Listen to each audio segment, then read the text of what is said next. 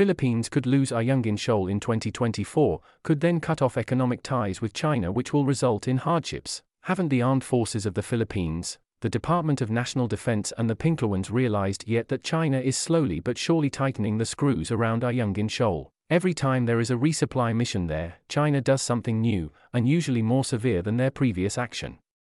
If President Bong Bong Marcos' foreign policy doesn't change and this keeps up at this rate, then I think the Philippines will likely lose access to that shoal by sometime next year in 2024.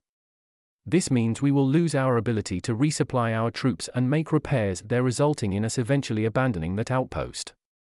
Losing our access there, I think, is the payback by China to the Philippines for giving the United States military bases under the Enhanced Defense Cooperation Agreement to protect Taiwan, and for the Philippine government constantly talking trash about China in public. I don't think the Pinoy doggies of the US will really fight China over Ayungin. They are just there for the press releases and to gain more publicity because of it.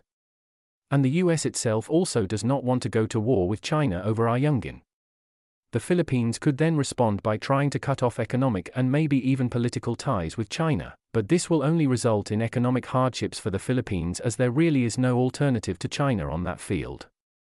The US can't even give the Philippines the free trade agreement it was asking for, and as far as I know only very few European countries were willing to give us that, and under certain conditions only. The US also couldn't even convince their own companies to invest in the Philippines itself instead of in other Southeast Asian countries. So Philippines, brace up for more economic hardships in the coming years, all because of false national pride, where they constantly antagonize China while freely giving away Sabah to Malaysia. You can show your dissatisfaction in the approval and trust rating surveys, and by not supporting the administration and its allies in the 2025 and 2028 elections. I suspect that this is the game plan all along by the left: go at the armed forces of the Philippines against China so they will focus on them instead of the new People's Army. Cutting off economic and political ties with China will result in hardships which again the left can and will exploit.